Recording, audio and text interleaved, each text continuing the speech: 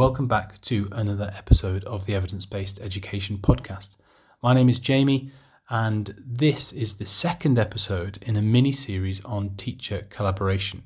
We're following the journey of colleagues from the Dulwich College International group of schools as they seek to enhance school-to-school collaboration through a new collaboration network. We're following them through the process and experience, as well as dropping in to offer some food for thought and some advice along the way. In this episode, we speak to John Hattie on the subject of collective teacher efficacy. And then I also speak to Dylan Wiliam and I ask him about collective teacher efficacy and what his thoughts on it, as well as getting some, some words of caution and some advice on the topic of collaboration from Dylan.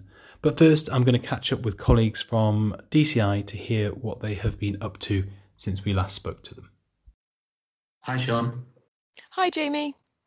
So last time we spoke, Sean, you had just launched the Collaboration Network, which, if I remember correctly, is around 50 specialist groups working across, was it 9 schools?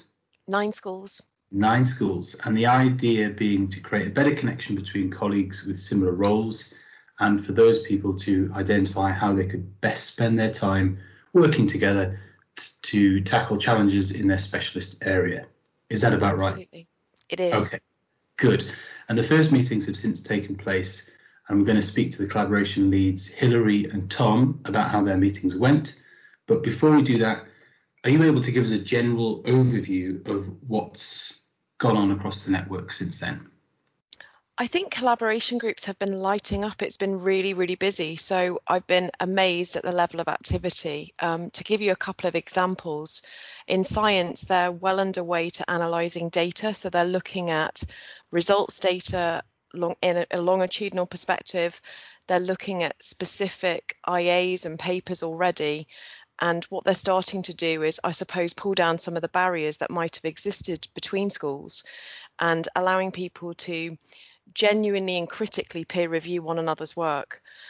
Another example would be in the humanities, where I can see people are starting to do skills mapping, where they're looking back at each other's CVs and working out where you can best be deployed. So most groups did the problem identification method that was actually suggested by EBE, and now they've reached their kind of priorities. You're starting to see these kind of projects come forward, like the data analysis or the skills mapping. More broadly speaking, we've also got, outdoor education are working on a strategic plan for the whole group. They're working on how they could incorporate sustainability and SDGs. So it's very, very focused work and lots of output very quickly. Wow, so SDGs being the Sustainable Development Goals, is that right? Exactly, yes. Okay, exactly. Cool. So lots going on, and it sounds like people are off to a good start then. They really are. And I think we did have a mixed start. I think it's fair to say. I think we've got lots of different issues that we were ironing out, like the perennial IT issues and those types of things, but also people understanding what collaboration is and what meaningful part they can play in this, given that it's outside their typical team. So I think people are starting to understand that. And I saw a huge amount of reflection from collaboration leads in terms of how they would go back to that team and motivate them and invigorate them. So I think there's lots of different discussions going on, and also peer-to-peer support for collaboration leads who maybe need a different idea to take back to their group, and sharing of effective practice. Yeah, and I think it's always been the case, hasn't it, that you didn't expect that from meeting one, everyone would identify lots of things that were really innovative and they'd be off and working on it straight away. It's, as you said, there's some people that are working out, well, what does collaboration mean for us, and we'll take a little bit longer to work things out. And actually, that's a really good point that leads us nicely actually to some of the things that Dylan Wiliam will say later on in the podcast, where he just gives us a little word of caution around collaboration and collaboration for the sake of it. So that segues quite nicely. Expertly done. Thank you, Sean. Thank you. Hi, Hilary. Hello. Hilary, when we last spoke, you were preparing for your first online history collaboration group meeting with colleagues based in schools all over the place, all over Southeast Asia. Can you remind us what you had planned and then let us know if it went to plan? Yeah, so our initial plan was to kind of introduce like the vision, and we were going to talk a little bit about the research behind what we were doing, and then basically just kind of go through, introduce everyone, and kind of basically find out what people were interested in based on our survey results. So we put them kind of into a PowerPoint slide and then kind of discussed them. In terms of how it went, it was really great. So we didn't have everybody on the call because there were a few kind of communication difficulties, crossed wires, people not being able to get to the right meeting type thing. So that's definitely something to focus on for next time. But the people who we did have there, it was really useful to see that we shared quite a lot of common kind of challenges and things we wanted to work on. Okay. One of the big things we talked about was the difficulties of COVID, obviously, but it was really interesting to hear the different situations. Like some people are on completely e-learning, some people are on blended learning. We're back full time in Singapore, so it's kind of useful to hear how people are adapting to that and kind of share experiences, I guess. Talk us through the survey. What questions did you ask people and what sort of responses did you get? So we mostly asked things about what were the biggest challenges people were facing and what were the things that they would be interested in using the group for. And it was quite interesting that a lot of people wanted to use it for sharing quite practical things. So sharing like resources, or if people had found useful websites, or if people had found any kind of useful sort of things you could take into the classroom straight away was definitely a theme that came out of it. And also that people were kind of hoping that it would be a bit of a sort of a sounding board. So if you had ideas, that there would be other history teachers out there who you could share your ideas and see what they felt about it. So that was quite good that everyone was kind of agreed on that. One thing people were a little bit not so agreed on was whether we wanted to do like one big project for the year or whether we wanted kind of smaller piecemeal type things. And it was pretty much split 50-50. So for the moment, we're kind of going along the lines of smaller things and then see if that naturally develops into one kind of bigger theme for the year. Yeah, I think, well, it sounds like that could be an easier starting point, especially for a new group. You kind of look, and some quick wins might be a good thing anyway. Okay, let's share some stuff that's going to help each other out. And then maybe after that sort of initial phase, you might move towards working on something that you all want to get better at. I mean, that feels probably a little bit harder to work on as a remote group, but certainly something that came up in conversation when I spoke to Dylan Wiliam was, the different ways that you can work together as a group. If it's an admin type thing, then, is it worth spending time as a group? If it's all something you all want to get better at, then, how can you do that as a group? And that's perhaps where the most impact is. But it's definitely a journey, isn't it? And, you've just got to come together to start with and go from there. Yeah, exactly. And like we've set up a spreadsheet already so that people can put in what different courses they're doing, like, how many years is your Key Stage 3? Are you doing IB or A levels, like that kind of thing. So we can immediately see if there's areas where we already overlap. And that's kind of a useful starting point. But like you said, I mean, it's hard to think of a big project from nothing. So it would be more useful to start with those smaller building blocks and then see if there's something. Like we were kind of talking about diversity already. And we were saying that a lot of us are thinking about how we can diversify the history that we teach our children, and that might be something that would come out of these different kind of practical resource sharing ideas, I guess. Yeah, that sounds good. And that's spreadsheet, although spreadsheets aren't necessarily exciting, depending on what you like. That's a really good sort of useful key, isn't it, to see, okay, who within the group have I got some sort of common ground with in terms of how we work or what we work on. That sounds good. Yeah, definitely. Okay. So that was just the first meeting. What's next?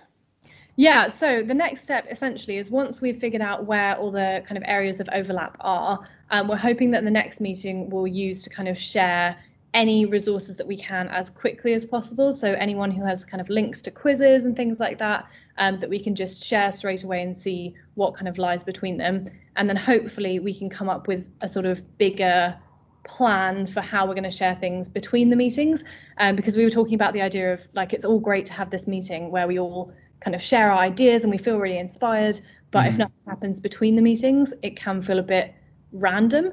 So trying to find a way to feel like it continues between them, I think that's kind of the next step for us to focus on. Okay. One of the things I'm just remembering actually that I think Dylan Wiliam said, and if I'm remembering it correctly, was one thing where a group could be particularly effective in a subject is trying to write sort of quiz questions, or formative assessment questions as a group, and that could be done much more easily or more effectively rather than just one person by themselves. And that's just something that he sort of happened to highlight when I spoke to him.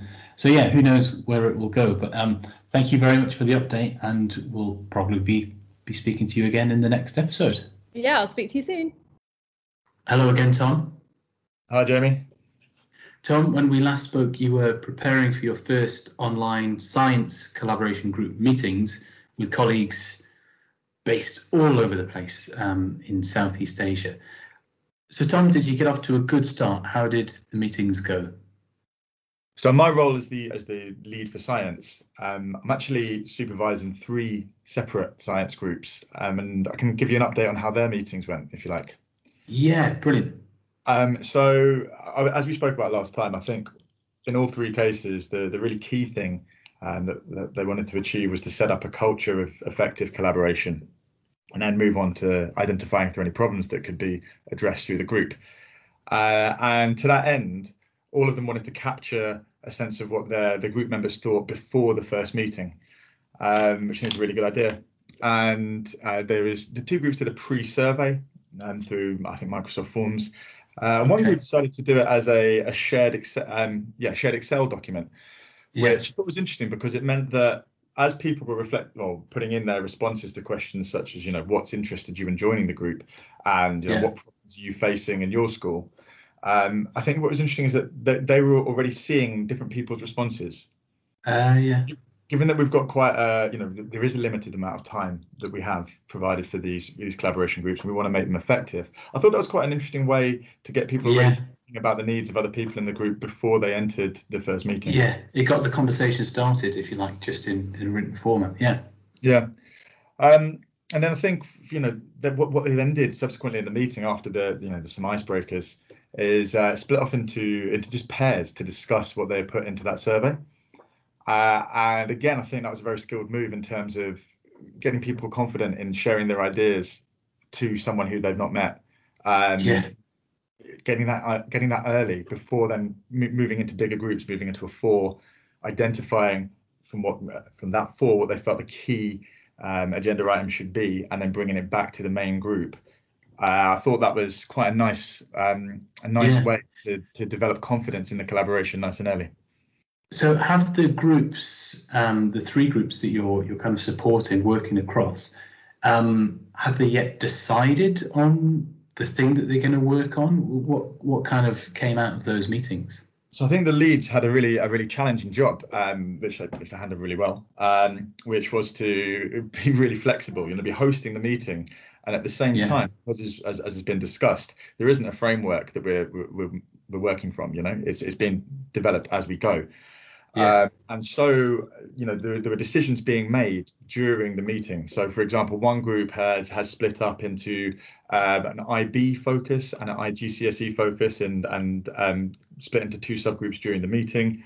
Another group, it was really all about that problem identification, and I think they were democratically voting, having pitched their ideas, democratically voting on what they should focus on. I think the big thing that has been decided is really that we still don't know exactly what the focus should be, and that's good in my eyes. There's a range of things that could be achieved in these collaboration groups, from something as simple as, do we have a repository for good resources? How to teach that topic in biology, and creating that place to store these things across the group. But then, of course, I think the goal for everyone involved is to try and do something a little bit more ambitious as well, in terms of perhaps an element of action research, in terms of developing new resources which would be more effective than the previous. So I think there's still quite a lot of parallel goals that people are working towards in these groups at the moment.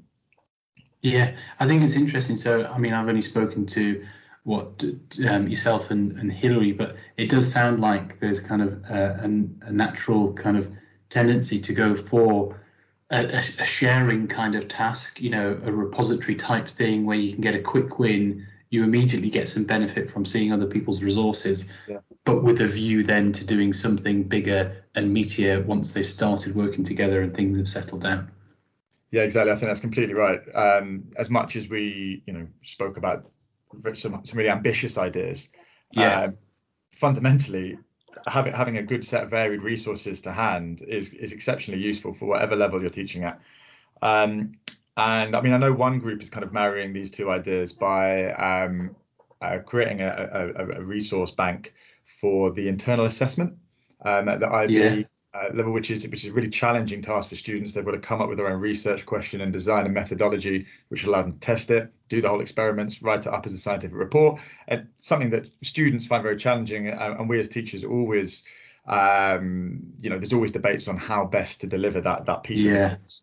So they're collecting lots of different, different examples of student work, of the way that we're delivering lessons, with a view to then analysing them and considering what could be developed collaboratively. And another group I'm trying to collect some data for in terms of the sort of the granular marks for the different sections of the IA across the whole group, so we can try and identify, if for example one school is perhaps slightly underperforming relative to another on the internal assessments, is it actually just simply the evaluations are a little bit worse? Is that could we draw this out from the data and then develop stuff that would address that specific skill? So again, it's problem identification at this point. Because I think you spoke to John Hattie earlier. For that collective teacher efficacy to be we've got to have the belief that it's going to make a difference, but it can't just be us having too much self-confidence. It's got to be based on some data. And so I think all the groups are quite keen to collect that data at the start, so that at the end of the process we'll be able to identify if these collaboration groups have been effective. And I think that would really set us up for future years. Yeah, exactly. So what John Hattie said was know thy impact, I think, as he's saying. So it sounds like you're on the right track with that. So thank you very much, Tom, for giving us an update, and I'm sure we'll speak to you again soon. No worries. Thanks, Jamie. Hi, John. Hi, Jamie. John, you and your team have presented collective teacher efficacy as the #1 influence related to student achievement. And that's quantified by an effect size. And just to clarify here, for anyone who might not be familiar with it, effect size is a way of quantifying the effectiveness of a particular intervention relative to some sort of comparison. So by this measure, your research suggests that the effect of collective teacher efficacy, and I'm going to start saying CTE now, is 2 times bigger than that of feedback, and almost 3 times bigger than that, the effect of classroom management. So it seems hugely important, and it could be relevant to the listeners of this podcast series on collaboration. So can you please give us a definition of CTE and tell us a bit about it? Sure, and let me clarify, you call it the #1, but we're going to be a little careful there because it's a common element underlying most of the things at the top, which makes it so important. It's not a thing by itself. It underlies many of the things, and certainly, as I'm sure we're talking about it, feedback's part of that. But it means when the group of educators in the school, and I'm including the teaching aides, the teachers, the school leaders, when they come together, work together to evaluate their impact collectively. And so you might want to call it collective teacher efficacy, CTE, but I want to clarify, because one of my worries here, Jamie, is people are going to misunderstand it and think it's just getting together and talking. It's teacher collective efficacy about their impact. And that's the key part of the phrase. It's not about talking about resources. It's not talking about whether kids are good or bad or not. It's the impact of the teachers. And so when teachers work together, and what's stunning and I think exciting about it is that when teachers work together to clarify their impact, clarify their expectations, kids are the biggest beneficiaries. And I just think that's kind of exciting. Yeah, okay. So, I mean, that's almost sort of started to clarify something that I was going to ask you about, because it feels like something of a paradox. You know, you might only believe in something when you see the evidence, and then it starts to make you think it's possible, rather than just believing is going to make something happen. So could you sort of go into that aspect of it, please? Yeah, like, surprise, surprise, teachers are humans, and all us humans, we walk into a classroom and we have perceptions of what's happening in that classroom. Someone else walks in that classroom, they see different things. The classroom didn't change, the perceptions change. And there's no such thing as immaculate perception. And it's as we get together to talk about what our impressions are, what our judgments are, what our evaluations are, cross-checked with how other people see the classroom. It's the same when we look at test information or information from an assignment. We all see it in slightly different ways. And so how do we collectively check to see whether how we're seeing it is actually helping and assisting the student to move forward? And it's like when you look at, let's go to the extreme of test scores. The score is not what matters. It's the interpretation of it. So, Jamie, when you see that test score, how do you interpret it? How do I interpret it? And listening to that kind of triangulation of how other educators are looking at that child, looking at that progress, helps the teacher take off some of their biases. And let me tell you, my bias right up front, I have an incredibly strong confirmation bias. I see good in lots of things. And sometimes that means I'm not looking at what kids don't know. I'm looking, for instance, at the kids that are succeeding and using that as evidence that I'm a great teacher. What about the kids that are not succeeding? And so how do you look at those biases? And that's one of the purposes of the teacher collective efficacy. But it's also having a very clear understanding of what your expectations are of your students. Like, I work in the language of what's a year's growth for a year's input. And if I have a very small notion of what a year's growth is, and you have a very large notion, both of us will be stunningly successful. Sadly for my kids and wonderful for your kids. So how, as teachers, do we get together to work out what our expectations are? And let me give you an example to set the scene. I'm going to take a kid's work one day, and then I'm going to take another sample of his work, say 10 or 12 weeks later. I'm going to come to the staff meeting, I'm going to put it on the table, and we're going to have a discussion about whether that is evidence of 10 weeks growth. Now, it's a very, very challenging question because it goes to the heart of your and my concept of what it means to be a teacher and have impact. And sometimes, correctly, some teachers will say, well, actually, the kid hasn't grown at all. And you can see how it's a very challenging conversation. So you need a lot of trust to do this. But it is starting to bring out across a collective of teachers what they mean by expectations, what they mean by growth. And you can start to see how the kids are the beneficiaries. Okay, so you've started to give us some examples there, which is really helpful. Is this something that schools can change, and how? I mean, just as you're talking there, I was starting to think, does this fit quite nicely into conversations around curriculum and assessment and planning those activities? Not so much. I think that nothing wrong with teachers getting together to plan, but sometimes they plan without having a good understanding and a diagnosis of what's happening in a particular class. And so if they plan generically for all kids, we know that it's just like a light shower. It sprinkles on a lot of kids, it misses others. That's okay, but that's not what I'm talking about. It's more the diagnosis, which then leads to the intervention and the evaluation of the intervention. Because I think if you start telling teachers how to teach, you're in a really troubling situation. We've got to have a certain amount of trust in the autonomy of how they teach. I want, however, to look at the impact of that teaching. That's why I make a very strong claim. I don't care less how anyone in England teaches. And I think that discussion has consumed us far too wrong in the wrong direction. I don't care how you teach. I care about your impact. And that's the focus of the collective advocacy. Okay. So what can schools change this? Or how might they? Yeah, okay. On the assumption that kids come to school and go through an exposure to professional learning and it improves them. And I don't see why that doesn't apply to teachers as well. And our work over the last 5 or 10 years has been very much building that collective advocacy across the school so that all teachers have this very strong belief about their impact on kids. So yes, it can be taught.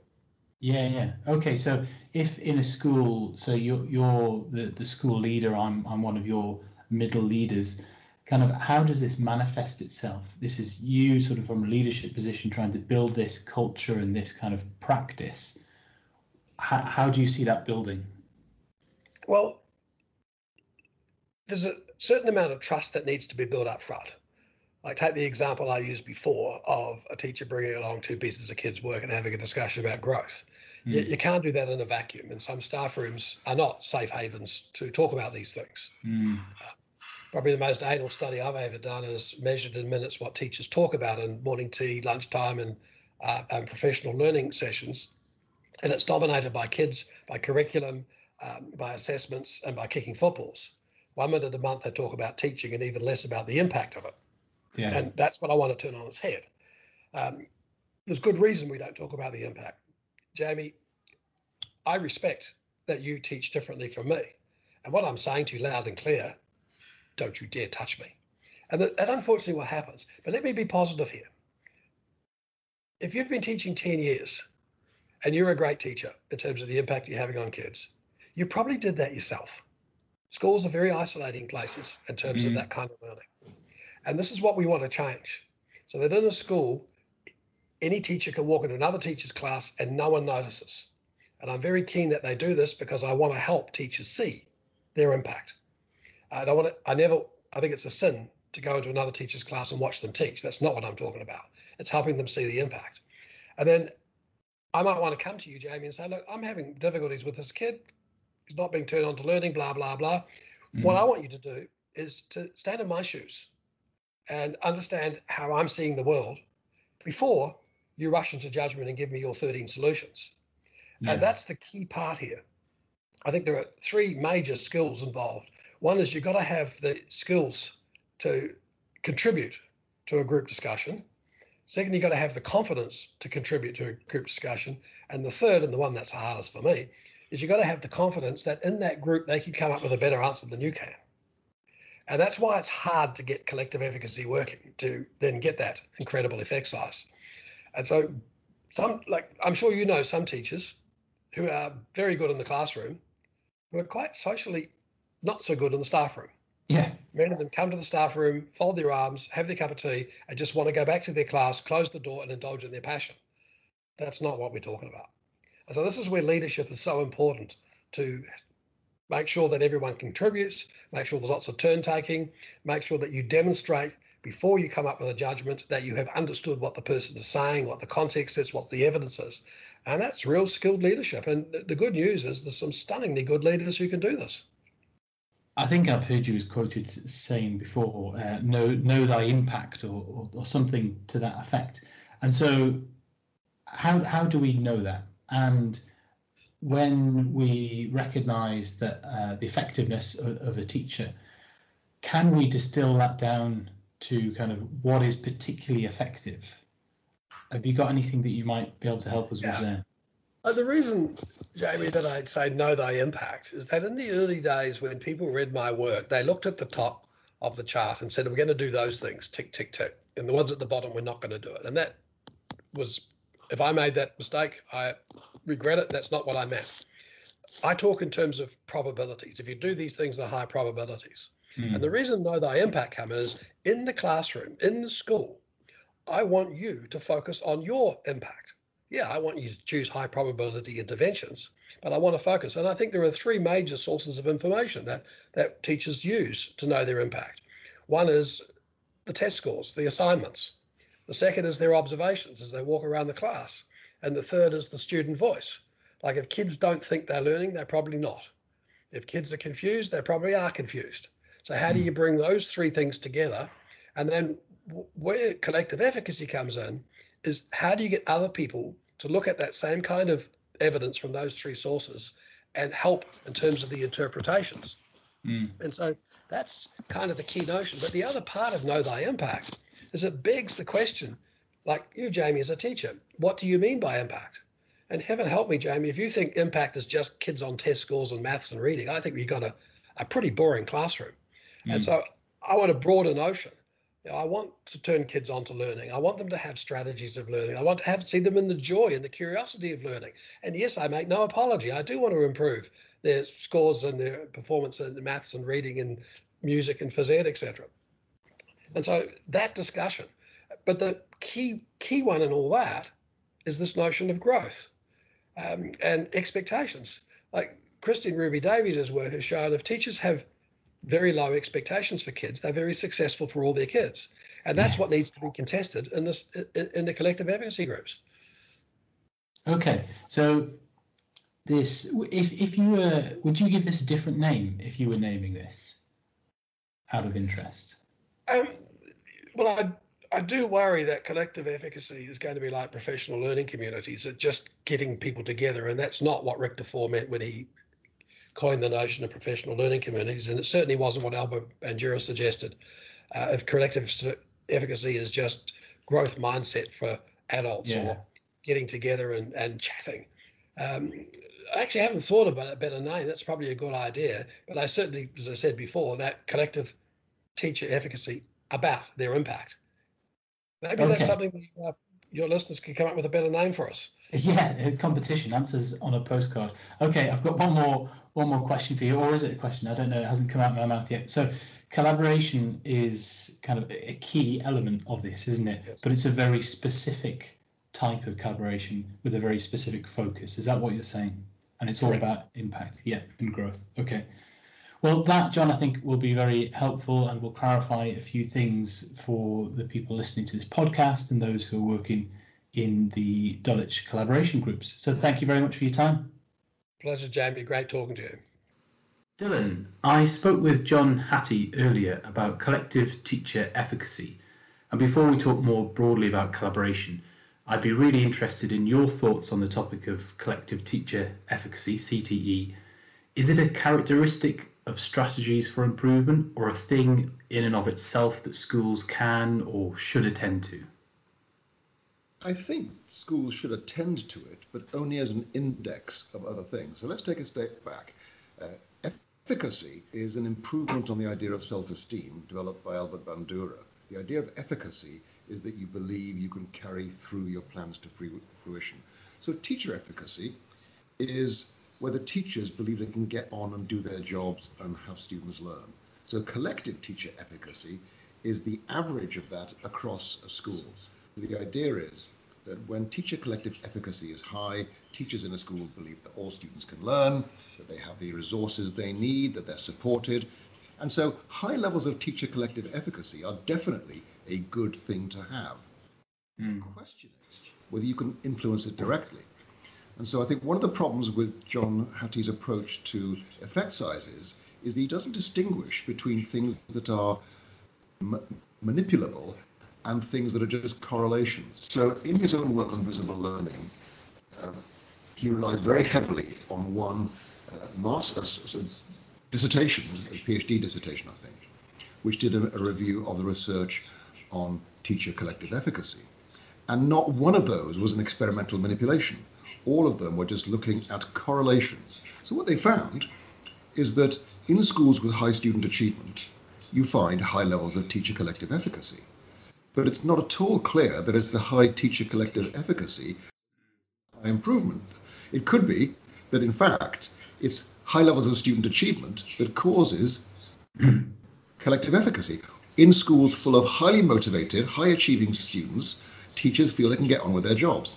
So I think we have to be very careful when we press a correlation into service as what John Hattie calls an influence, or other people call an effect size. And I think there's a real problem here. John Hattie himself says that 1 year's learning is 0.4 standard deviations on average. If we take that 1.6 standard deviation effect size that he quotes for teacher collective efficacy seriously, that means that with high teacher collective efficacy, in 1 year, students are going to make 5 years progress. And that is simply not credible. So anybody who quotes this effect size is detached from reality. There's just no basis for it. It's not an experimental result. It's just a correlation. We don't know the direction of causality, and the evidence is strongly that it's in the opposite direction to which people normally claim. And therefore, I think that the best thing to do is for leaders to look at teacher collective efficacy as an index of how well other reforms are moving. Because if your teachers don't feel they can do their jobs, if they feel that students can't learn in this particular school, then that's a problem. But it's an index. It's not a thing that you would like to manipulate. Yeah, got it. I mean, when I first sort of came across it, it does feel like something of a paradox. You know, it's a bit chicken and egg as well, isn't it? You know, like you say, there's a correlation. Okay, so on to collaboration more broadly. When I was thinking of people to speak to about collaboration, I thought of you and your work with teacher learning communities, and I reached out to you, and you had a few words of caution for me in terms of conflating ideas, and you warned of collaboration for the sake of it. In fact, you weren't sure whether there was something that you wanted to say on the topic of collaboration, but actually those words of caution seem like good advice to me. I haven't really asked a question here, so I'm hoping you're just going to launch into an answer anyway. Well, yes, I can certainly do that, Jamie. I think the important point is that collaboration can be effective, but it isn't a panacea. So we should be very careful about what it is we want to achieve. So in the research on learning, for example, there's a distinction between cooperative learning and collaborative learning. And these lines aren't drawn consistently. But in higher education, collaborative learning is used to describe the learning that people do when they between them set their goals. And cooperative learning is described for a process whereby the teacher sets the goals and students work cooperatively to achieve those goals. But in both of those cases, the goal is the learning of individual members. Whereas in the business world, for example, the reason that collaboration is valued when it is valued is because they want a better solution. The idea is that a group of people might be able to come up with a better idea than any one of them could come up with individually. So I think at the start of this process, we have to be very clear. Are we interested in learning, or are we interested in an output? Because in cooperative learning, it's a disaster if one person does all the project work for the whole group. But in the business world, if one person comes up with a brilliant solution that the others couldn't have managed to come up with, that's okay. So I think there's often a lack of understanding of the goals of the process, and you have to be really clear, what are your goals for this process? The second thing to realize is that collaborative or cooperative learning for teachers, teacher professional development cooperatively, entails a massive increase in staff time. And so the question is it worth it? So let's take something that I've recommended, which is that teachers work collaboratively to develop good questions. Now, our own experience suggests that when two teachers work together on this, the questions they come up with are better than one teacher working on her or his own. But I'm not at all convinced that four teachers working on the same question would be much better. And therefore, if you've got four teachers, it might be better for them to work in pairs and come up with questions separately, because then you get twice as many questions. So you've got to take into account the opportunity cost. And a lot of what passes for teacher collaboration or teacher cooperation or group work, teachers working together in communities, actually is incredibly inefficient, because it doesn't achieve more than could be achieved by people working separately or in smaller groups. So you've always got to take into account the opportunity cost. The other thing is people throw around this phrase, professional learning communities. And there's nothing good about a professional learning community. I mean, the term community is adopted from the work of Jean Lave and Etienne Wenger on apprenticeships and what they call communities of practice, where people are inducted into a new community. But the important point is, in Jean Lave and Etienne Wenger's work, there's nothing that defines that community as being a good community. It could be actually a community that's achieving something for nefarious ends. So learning how to be a pickpocket, for example. You might be enculturated into a professional learning community of pickpockets. Yeah. And the processes that Lave and Wenger describe would apply equally well, this thing they call legitimate peripheral participation. And you become enculturated into the norms of that community. So I think we have to be very careful to say that community is a good thing. It can be good, it can be bad. Now, professional, I think I would define professional as being defined by decision-making under uncertainty and some kind of mutual regard. Wenger actually helps define this by saying that one of the definitions of community is that you get in my business and I get in your business. Right. working separately, and I feel able to say something to you if you haven't done something particularly sensible. And then, of course, the idea that they're learning. But the problem is that a professional learning community could be better at incorporating learning styles into their teaching, which has no benefit for students as far as we can tell. So the idea that professional learning communities are good is, I think, questionable. They can be, but they can be working on things that don't help students. So we often get seduced by this. And then, of course, I think it's important to realize that groups can make decisions that are really quite silly. So there's a famous saying, none of us is as smart as all of us, but it's also true that none of us is stupid as all of us.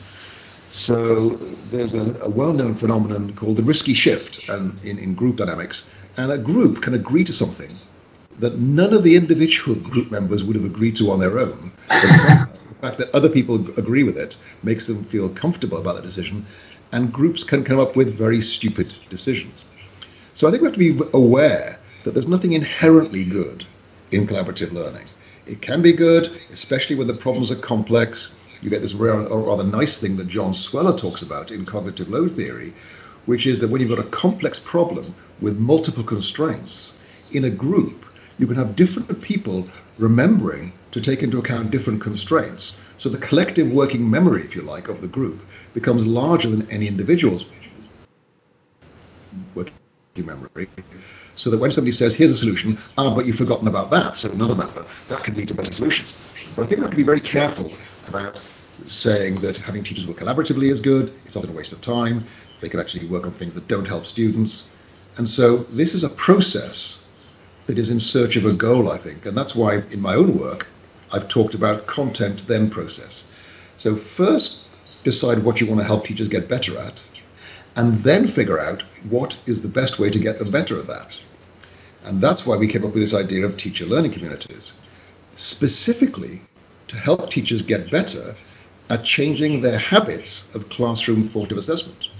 And we now have empirical evidence from randomized controlled trials that shows that's a good thing. But I don't know whether this process is any good for anything else, because it's not designed to do anything else. So for me, I think we have to start out with, what do we want teachers to get better at? And if you've decided that teachers' content knowledge isn't good enough, then don't have professional learning communities. Send them to a university to be taught this stuff by an expert. And so, this idea of content, then process. Start out with what you want to help teachers get better at, and then figure out the best processes that will get you there. I think is a far safer recipe for improving teacher effectiveness than just say, wouldn't it be great if teachers met together collaboratively? Yeah. Okay, thank you, Dylan. And I suppose there, when you drew on sort of parallels, analogies to the business world, there is within education the sort of the administration side of things. There could be some benefits there in terms of admin and efficiencies made there by people coming together within a subject group or whatever it might be. There might be, but that's an empirical question. Timetabling, for example, I've rarely seen timetabling work well when done by committee. That secondary school timetabling is often best done by one smart person preparing for a few months and then, wrapping their head in a cold towel. It's just loading the problem into their brain at one time and just getting on with it. So, as I said, don't forget that when you've got 10 people in a group working together, you've increased the cost of that solution tenfold. And is it really worth that extra effort? And just be cautious about that. So I'm not saying collaboration is bad. I'm just saying that regarding it as an unqualified good is a mistake and results in a huge waste of teachers' time. Well, I think that's all good advice in terms of framed as caution, and I think in the sort of the spirit of this podcast series and the schools that are working together on collaboration, they'll be very welcome to hear it as well. So thank you very much for your time, Dylan. Well, that's it for another episode of the Evidence-Based Education podcast. Thank you to our guests, Sean, Hilary, Tom, John, and Dylan, and most of all, thank you for listening.